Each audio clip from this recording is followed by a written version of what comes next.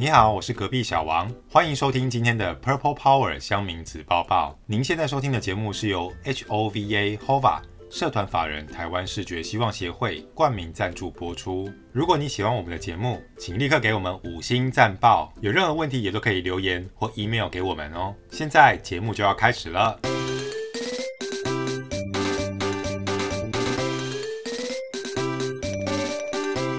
是跟乡民进来看热闹的，只是往前站离一点，我退后就是了。loser 神七七 ORZ 3杯啦，沙眼猫咪8+9，94黄茶水表，这我一定急。87分，不能再高了。醒醒吧，你根本没有妹妹。 Oh no！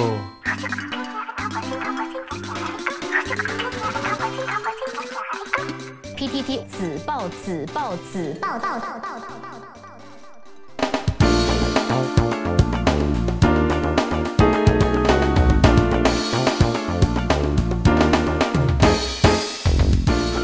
Alright, welcome back to this week Purple Power 乡民子报报，我是 Dr. 默默静哥，我是隔壁小王。听众朋友，你们都已经做好了万全的防疫准备了吗？随着农历新年即将到来 ，Omicron 也跟着蠢蠢欲动，其实已经爆炸了啦。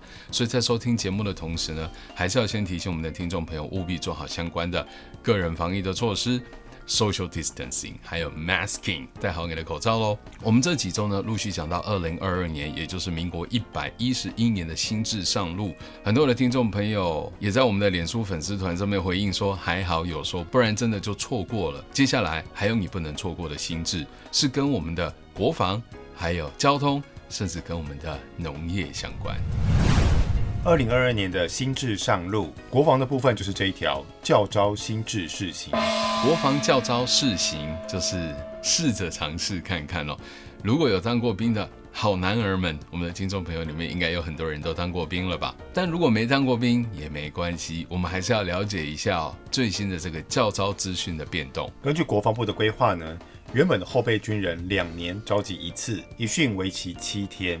但从今年元旦开始呢，要改成1年1训，而且一次14天。所以过去是2年召集一次，而每一训呢是7天。从今年2022年开始呢，则是1年召集一次，而每一训呢则是改为14天。没错，这项规定其实让台湾所有的在教召年龄范围内的役男们都有一点心有余悸，就是觉得说以前只要2年召集一次，而且一次只要1个礼拜就好了。就现在每年都要来一次，而且一次要14天。这个14天的设定呢，也无独有偶，刚好跟我们的疫情隔离的7天一样嘛，也是14天了，不知道是不是说好的啦。不过由于台湾最近国际情势还有海峡两岸的情势都比较紧绷，我们也知道共机老台的频率是不断的上升哦。光是去年就有高达2/3的时间，台湾的领空上都有共军飞过，也因此呢，这个教召的频率还有它的时间也都跟着延长跟提高。不过呢，因为是试行嘛，所以是在试办的状况之下，所以呢，预计参与这次新制的后备军人大概是15000人。第1季到第3季是试办的先试试看。这样子是不是可行？然后在今年的第4季呢，会做一个完整的检讨。原来如此，所以在收听节目的后备军人们，好，这是我们身为国人的责任跟义务，大家可能就届时要留意相关的通知哦，不管是实体的或者是网络上的通知。不过呢，这一次的教召新制呢，有一则奇妙的都市传说，在我们国内这些后备军人的役男之间悄悄的流传。刚好可以呼应到我刚才说的嘛，它其实不是只有实体的通知书哦，基本上在网络上也可以主动的进行查询，就是后备军人是否这一次有被教召到。没错，因为这次的教召新制呢，首批大概会在今年的2到3月举行，而且其实呢，从去年的12月1号就有开放民众上这个后备军人网络服务台来查询你的教召资讯，也就是说，可以在这个服务台上查询你到底有没有中这一次的教召。那既然是这样的话，感觉很便民、很方便，可是又跟你刚才说的，在这个后备军人网友乡民之中传开的都市传说是什么呢？因为不少男网友呢就表示说，其实这个服务台查询教召资讯系统根本就是一个登记系统，根本就不敢把自己的名字放上去查，很怕一查反而就中了。变成都市传说的一个受害者。有这么可怕吗？真的像这些乡民网友所说的，查询系统变成了登记系统吗？不过真的有一些网友啊，指证莉莉说不查还好，一查自己就上榜了。所以我们可能要稍微介绍一下这个教招查询系统究竟是怎么一回事。国防部呢，在去年的12月1号开放了这个教招查询系统呢，其实只要输入自己的身份证字号、生日还有户籍地址，就可以知道是否要受训14天。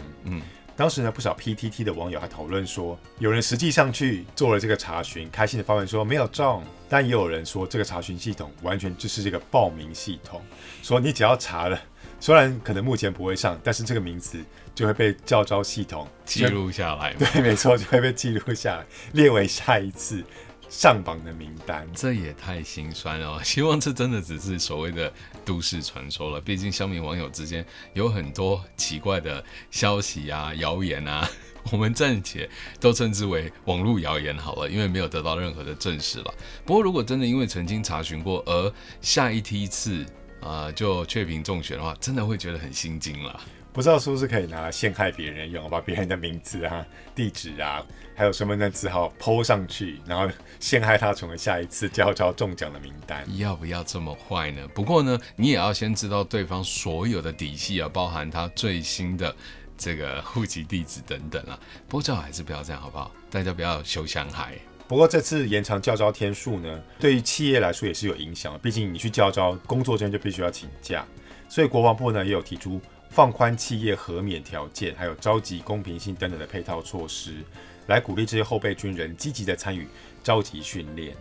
因为真的对于很多高端的科技产业而言呢，像是如果 TSMC 台积电啦、联发科啦、大立光等等，如果呢你要把它重要的这一些干部啦、成员啦、工程师啦一教招，结果就去了14天，2个礼拜的工作，如果没有人可以当他的 deputy， 也就是他的责任替代，问题会很大，这个对于公司的盈亏上的影响应该会是蛮剧烈的所以还好也有这个条款如果真的走不开企业这边还能够做一些申请的管道。再来我们就来看看交通的部分吧。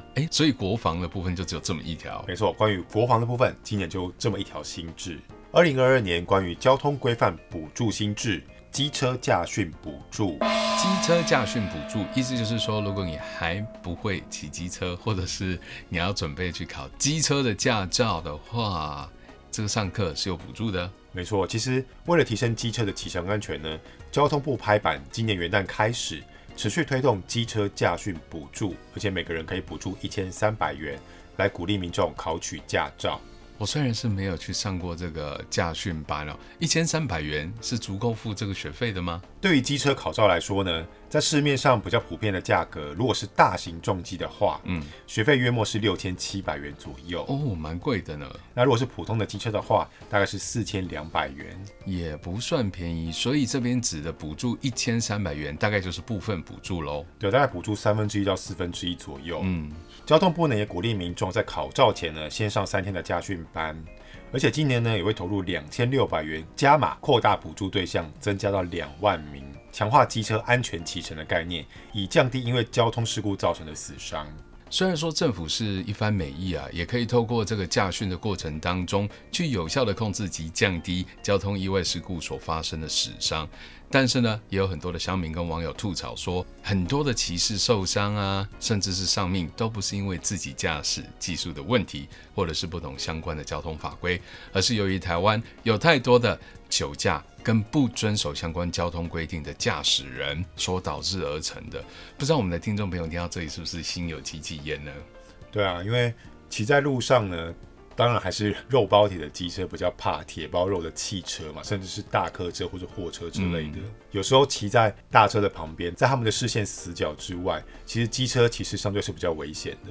所以也要提醒我们的听众朋友，如果你是机车族的话呢，记得就是远离这些大型的车子，他们势必是会有一些死角的。除此之外，很多的乡民跟网友大叹的更是，你再怎么躲，你可能躲得过死神，但你可能躲不过酒驾者横冲直撞。我想这才是最大的问题所在吧。下一条交通规范补助新制，国道散落物处理取消30分钟免费。取消30分钟免费，原来有30分钟免费啊！我到今天才知道。所以其实过去我们在高速公路行驶的时候，看到路面上一些散落物，它在这个收拾善后的过程当中，是有一个30 minutes for free 的一个服务咯。没错，其实汽车在行经高速公路或快速公路的时候，如果你的载运物品不小心散落在车道或是路肩，原本是30分钟之内是不收费的。不过从今年元旦开始呢，如果物品掉落，就会立刻收费3000元。那如果再每多30分钟呢，就会再加3000元。为什么这有一点 KTV 包厢超时加费计算方式的概念哦？不过我想这也是合理的，因为它影响到的是所有共同用路人的权益了。除此之外，如果在这些运送货物的过程当中，物品散落掉落，其实真的很危险，会造成后面的交通用路人啊，一个不小心可能就直接撞上，造成连环车祸。对啊，就算没有造成任何死伤，你在处理这些东西势必会影响到部分的车道嘛，那很可能车道就会全部堵住。如果刚好又遇到上下班时间，真的高速公路会塞个没完。而且交通部也提到说，如果你的散落物直接影响到不只是单向车道，双向车道被影响到的话，处理费还会直接加倍，乘以2。哇哦，这样的状况其实也是有发生过的哦。如果听众朋友时常有在收听我们的友台，也就是警广交通网，我想台湾人一定或多或少会听这个交通实况的转播。你看我们多早以前就有这个实况组哦，因为毕竟大家在用路的时候最害怕的就是碰到大塞车啦，或者是交通事故，或者是意外的这些事件。如果能够第一手掌握这样的资讯的话，自然就可以避开咯。除此之外，现在好像 Google Map 也有类似这样的功能呢。因为每个人人手一机嘛，会直接借用你手机的卫星定位来判断这个路上是不是正在塞车中，有红色或紫爆的概念跟我们的节目一样。不过话又说回来呢，国内其实也有统计在这个道路上究竟在路上出现哪些掉落物是很惊人的。小王，你可以猜想得到吗？曾经在台湾的道路上究竟掉过哪些东西让人家很不解的？比如说是一些猪只或鸡鸭之类的。你有概念，没错，因为有很多的这个南北货的运送嘛，我们曾经就有猪只就是衰落在高速公路上。我们其实也有这个动物园在运送动物的时候，河马曾经也掉落在路面上，所以这些大概真的都令人家叹为观止哦。不过还是希望不要发生这样的事件啦。没错，高公局也表示说呢，其实这项规定就是为了想要强调载运的司机上路前货物一定要捆牢、扎紧，所以才会完成修订今年这个国道散落物处理收费要点的规定。因为这个收费要点呢，其实从108年9月就开始实施，但是一直到去年为止，散落物的件数还是高达44951件。我没听错吧？4万多件啊！没错，比前年的39780件，还有在大前年的41757件都还要来得多。就是每一年的散落物一年比一年还要多。就大家在上路之前，请好好的检查好吗？千万不要让你的货物散落四地，甚至让你的活体的物件呢四处窜逃。货品损坏事小，如果真的造成人员伤亡，那就是不可挽回的悲剧。没错。而下一条呢，我们好像要回到机车的部分了。下一条交通规范补助新制，老机车太旧补助。老机车太旧补助，这也是蛮重要的哦。现在台湾呢四处可见很多电动机车啦，好像这个油电混合车，但是好像没有看过油电混合机车啦。不知道听众朋友你在骑的是旧式的机车，还是已经更换成新型的电动机车了呢？从今年开始呢，环保署补助在民国96年6月30号之前出厂的老旧机车，每辆可以补助2000元。还补助不少呢。对啊，预计1月底开始实施。可是为什么在网络上有人说不止2000元，好像是2300元呢？环保署表示呢，你太旧你的老旧燃油机车，除了获得2000元的补助金之外，如果你将你的旧机车直接报废的话，还可以另外获得300元的回收奖励金。原来300元就是直接报废的奖励金，对，回收奖励金。所以呢，如果民众有新购机车的需求，环保署也鼓励你们换购新的电动机车，每辆可以取得2.3吨的减碳凭证。这个很重要哦。在接下来无论是在台湾或者国际上主推的 ESG， 也就是这个碳排我们要做到净零碳排，它还有一个碳税的缴交，当然还有碳权的计算。如果你使用的是电动机车的话，这个地方你就有一些 bonus。而这项补助呢，补助到2023年为止，第一年预计投入14亿元，目标是要淘汰掉70万辆老旧机车，减少私人的载具，大家多使用大众交通运输工具。当然，如果你不想要人挤人又有疫情相关的顾虑的话，那就换一台电动机车这对于台湾的碳排以及拯救地球，其实都能够尽一份心力哦。不过刚才我们提到的减碳凭证，它到底可以干什么呢？虽然我们看起来好像有一个大的愿景，可是对于个人而言，好处是什么？减碳凭证可以卖给有减碳需求的企业，因为减碳呢现在是全球的趋势，2050净零碳排也是我国的目标之一。目前环保署呢在审查科学园区还有工业区等等的大型开发案环境评估的时候，都会要求开发单位采取最佳的可行技术，还有使用绿能。而目前呢，针对企业其实有6种碳排的减抵方式。除了汰换老旧机车为电动机车之外，另外还有更改锅炉燃料、采用负碳技术、改造或汰换既有锅炉、采用高效率省电照明设备，还有采用高效率的空调设备。简单的说，只要听众朋友，如果你骑乘的是电动机车，或者是太旧换成的电动机车，你之后所索取到的这个减碳凭证呢，就可以帮你赚一点零用金了。而我们刚才讲到的是机车的部分，现在要讲的是汽车的部分。2022年交通补助规范的新制上路，还有最后一项就是废车回收一键完成。废车回收一键完成，过去不是一键完成吗？新的一键完成指的是什么呢？这次呢，环保署、交通部跟财政部联合推动了废车回收一站通，让民众只要在家就可以一键完成车体回收，还有车籍报废、缴纳汽燃费、缴纳牌照税，还有奖励金申请等等5项业务的办理跟申请，全部都可以在这个一站通网站完成。这样听起来真的是非常的便民哦。过去你可能在每一件事务项目的处理呢，都要跑到不同的单位、不同的窗口。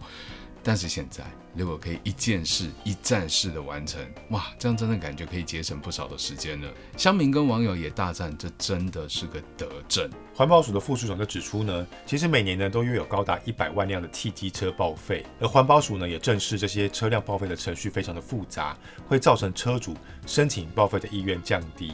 所以呢，就联合了财政部还有交通部，建立了这个跨部会平台，还联合了车体回收业者，整合这些报废程序，来免除民众四处奔波的麻烦，提高他们的回收意愿。这真的是很重要啊，因为其实有一些老旧的汽机车，它已经到了使用的年限了，甚至呢，它的碳排啦、污染物的排放量其实都已经超标。但是呢，碍于程序实在太过于麻烦了，大家都不愿意报废，想说反正我有空间，干脆就囤着。但是如果接下来的这一些便民的措施产生了之后，应该会提高不少车主进行报废的意愿吧。总之呢，有这样需求的报废车主们，就赶快趁这个机会来感受一下这个新制上路哦，在2022年民国111年新推出的服务啊，一站式的服务，看有没有让你觉得真的很方便。Anyway， 我们接下来呢，先进我们的公益广告商 HOVA 社团法人台湾视觉希望协会，等一下回来再继续为你揭晓，我们还有新的项目，也还有新的制度在今年要上路哦。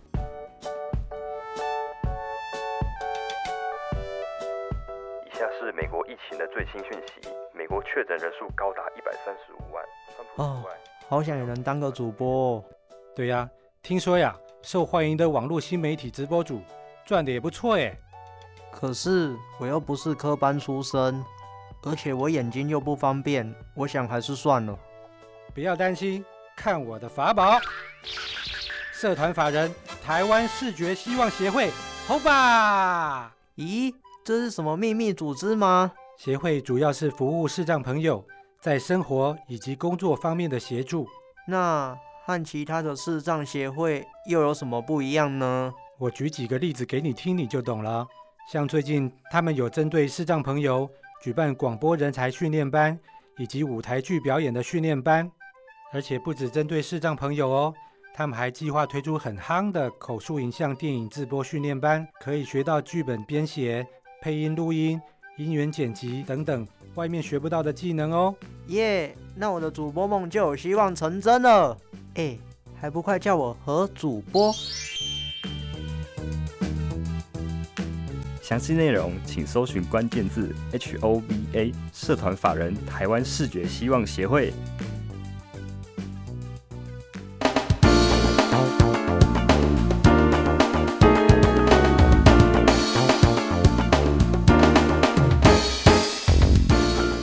Welcome back to Purple Power 乡民子报报，我是 Dr. 默默静哥，我是隔壁小王。我们前面为大家陆陆续续呢，在这几周介绍了很多有关2022年，也就是民国111年的新制上路，来自各个不同的部会啦、中央政府啦所制定的这些新的制度，其实跟你我的权益息息相关。不管是在薪资福利相关的，在医疗健康卫生相关的，当然啦，还有跟我们的国军相关的，以及刚才所提到的交通安全相关的。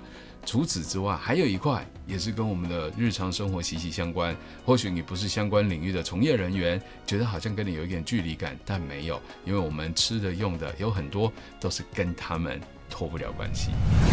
2022年的新制上路，有关于农林渔牧业，第一项倒做4选3措施。倒做4选3措施，倒做是种米咯，没错，就是种稻的稻，倒做。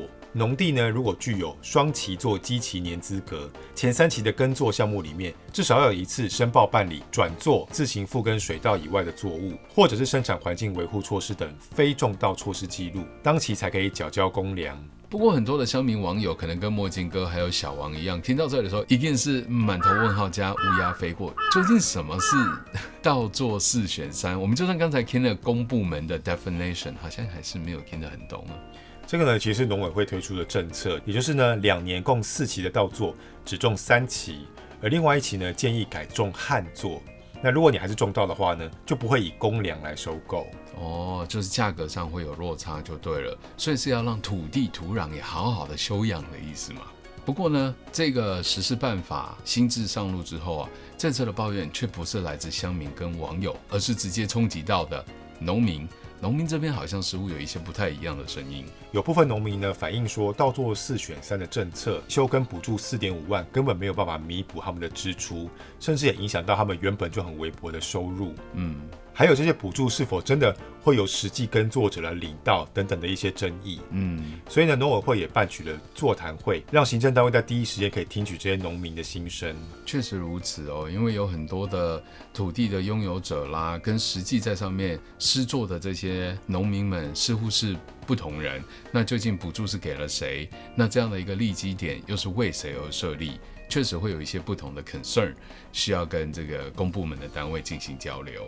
而主委呢就表示说，倒做4选3是为了培育地力，提升农作的价值。因为呢，长期使用肥料跟农药呢，会造成土壤的酸化。如果用量越用越大，会造成恶性循环，也会增加农民的成本。那主委说呢，其实短期内要改变这样的农作习惯，确实还蛮不容易的。但一旦建立好倒做4选3的新的农作循环，农粮署核算过，倒作产量减少受到控制，稻米的价格就会变得更好。所以以2年4期来看，收益的总和其实是有益于农民的。而农民所担心的休耕补助发放对象呢，绝对会是以实践的农作者来认定，避免争议。这样听起来呢，不知道是不是就可以让许多的农民实际在耕作的这一群伙伴们感觉比较放心了呢？不过长久来说，觉得回归到 ESG 的面向来看 ，environment、social、governance， 其实里面呢，我们的环境整体来说，当然也跟农业息息的相关咯。所以大家可能接下来真的要持续的关注有关 ESG 相关的议题。接下来这一个新制好像还是跟稻米有关。2022年农林渔牧业新制，水稻收入保险开办。水稻的收入还有保险可以投保吗？没错，种稻也是有保险的水稻收入保险开办分为基本型跟加强型2种。基本型的保险呢是全面纳保的项目，保费由农委会全额补助，只要区域产量减少超过 20%， 农民就可以获得理赔，每公顷18000元。听起来钱好像也没有很多，不过应该是一个不无小补的概念啦。而加强型的保险呢，则是自愿式的投保，保费由中央补助 50%， 而地方政府呢可以视财政状况加码来补助。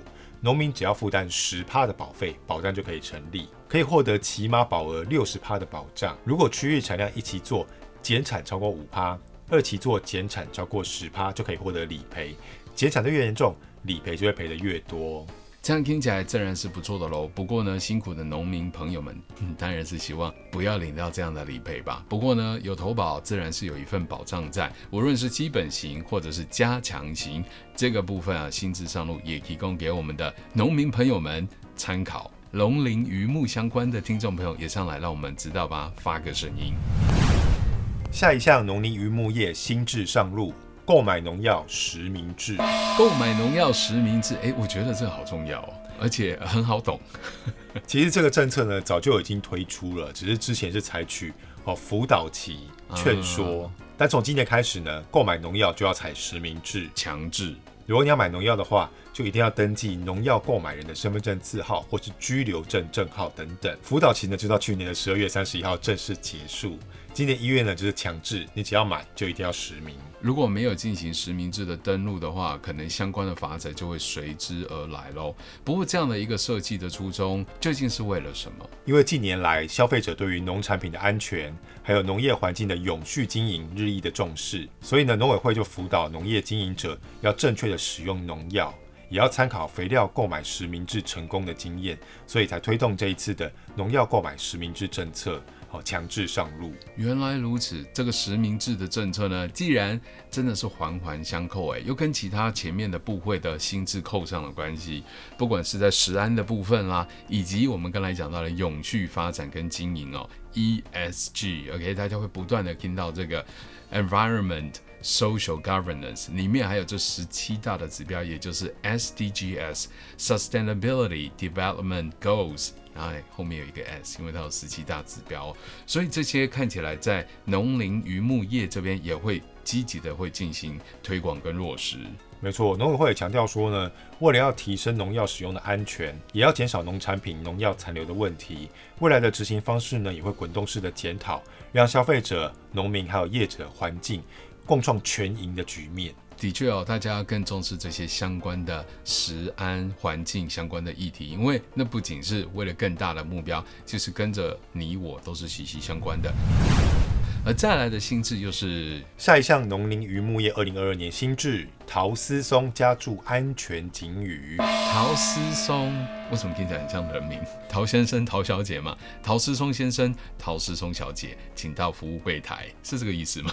其实陶思松呢是一个台湾农业常见的杀虫剂啊。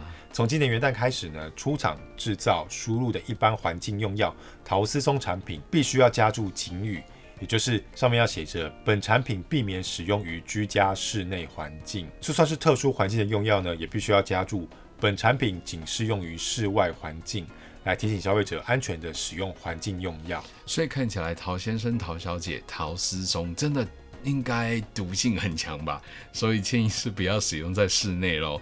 而在户外使用的话，其实应该也有相关的一些安全剂量的规范吧。我比较意外的是，原来之前是没有加注的，这个感觉很蛮危险的东西，应该本来就应该要加注才对啊。或许是过去可能有加注，建议加注，但不是强制加注。但随着2022年，也就是民国111年的新制上路之后，陶思松你一定会看到这个强制加上的警语了。不过也可以稍微介绍一下什么叫陶思松啊。陶思松其实就是一种杀虫剂，它有强烈的气味，还有白色的结晶固体，通常不会跟水混合在一起，所以在用于农作物跟动物之前呢，通常会跟油状的液体来混合，也可以用胶囊的形态用于农作物身上。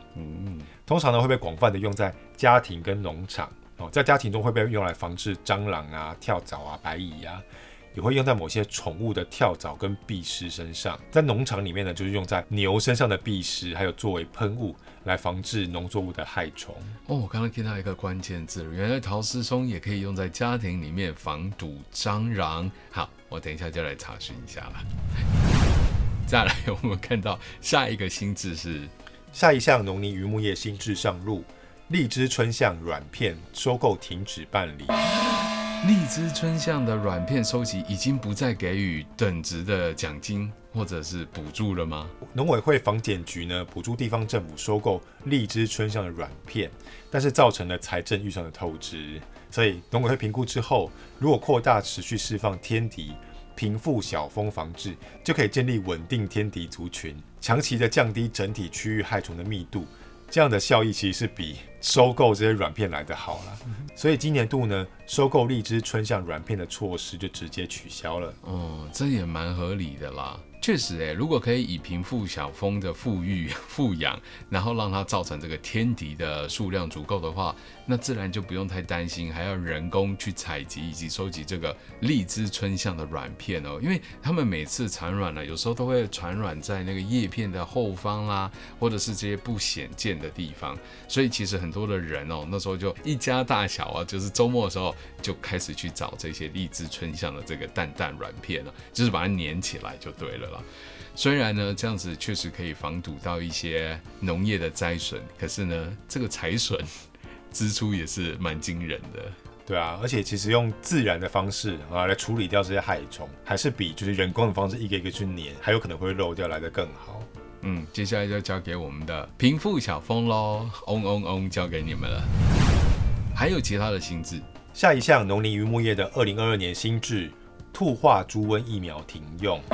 兔化猪瘟疫苗停用，兔化是那个兔子吗？没错，就是那个兔子。OK。这项措施呢是因应动保意识的兴起，要减少活体兔子因为制造疫苗而牺牲，所以国内呢将会停止使用兔化猪瘟疫苗，将以兔化猪瘟组织培养疫苗或是猪瘟 E2 基因改造次单位疫苗作为国内后续防治政策所需要使用的疫苗。不过很多的听众朋友可能还是会觉得兔化猪瘟疫苗究竟是怎么一回事啊？简单的说啦，就是兔子不用再为了猪而丧命了。没错，其实兔化猪瘟疫苗呢，早年是从菲律宾所引进的，它是利用兔子的脏器来生产疫苗，也就是每生产一批疫苗就要牺牲掉不知道多少兔子。OK。而当时呢，猪农也一直用这些兔化猪瘟疫苗，其实效果也蛮不错的。但是呢，因为生产这些兔化猪瘟疫苗必须要利用到兔子的脏器，那过程呢不仅很繁琐，还得牺牲兔子的生命。虽然说效果不错啦，但是因为每一批疫苗的品质还是有一点良莠不齐，所以呢，畜卫署改良组织培养疫苗的制程，取得的效果会比兔化猪瘟疫苗更好。总之这样听讲了呢，小白兔们就不需要为了他的好朋友猪只们而壮烈牺牲。而且呢，改良后的猪瘟疫苗呢，也是有价格便宜还有例价高还有制程品质更加稳定这样的优势。所以呢，无论如何都比牺牲掉这些兔兔来得更好。我们刚才讲到的呢，都是4只脚，而接下来这个新制呢，跟没有脚的有关。下一项农林渔牧业新制，刺网渔业渔具标示措施。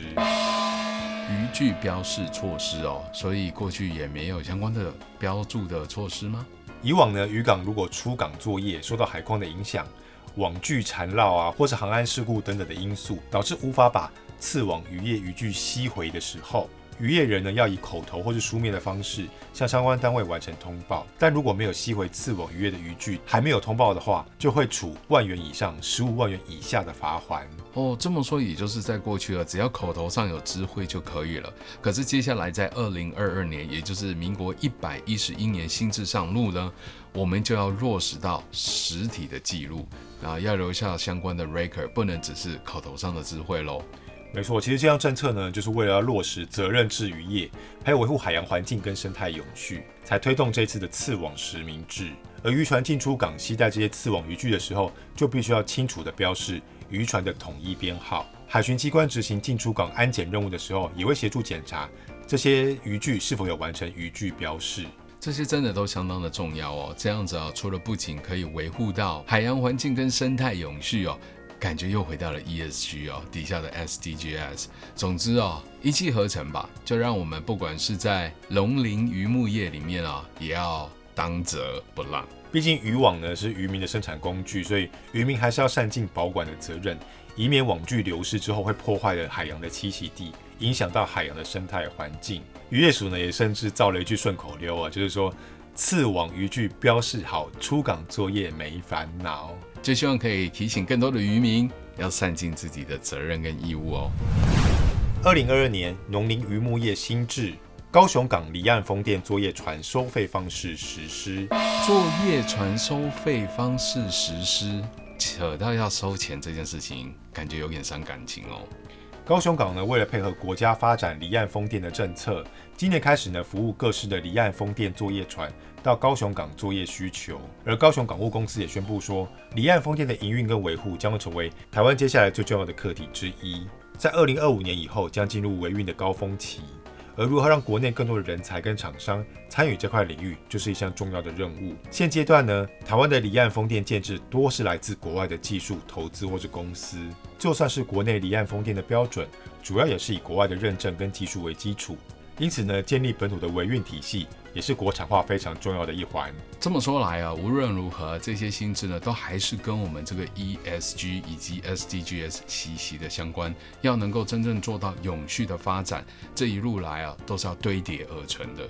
接下来呢，离岸风电的产业链部分会由经济部做统筹，而海上技术跟安全的部分呢，会有国家海洋智库的国海院来尽一份心力，共同参与扶持台湾的离岸风电产业。而以上呢，就是我们为你整理在2022年，民国111年已经上路了这些新制。希望我们的听众朋友，无论你是在各行各业，甚至是你不是哪一行，也不是哪一业，但是大家都来关注有关永续发展相关的议题，就跟防疫一样，你我人人有责。我是 Dr. 默默金哥，我是隔壁小王。Same time next week. Bye. PTT 子报默庆哥，那中小企业跟民间团体的 ESG 到底要怎么做啊？好，那你就问对人喽，赶快私讯墨镜哥哦。不管你是中小企业或者是民间的社福团体哦，其实我们对于 ESG 也是有一套服务流程跟顾问的服务哦，就赶快来私讯我们询问吧。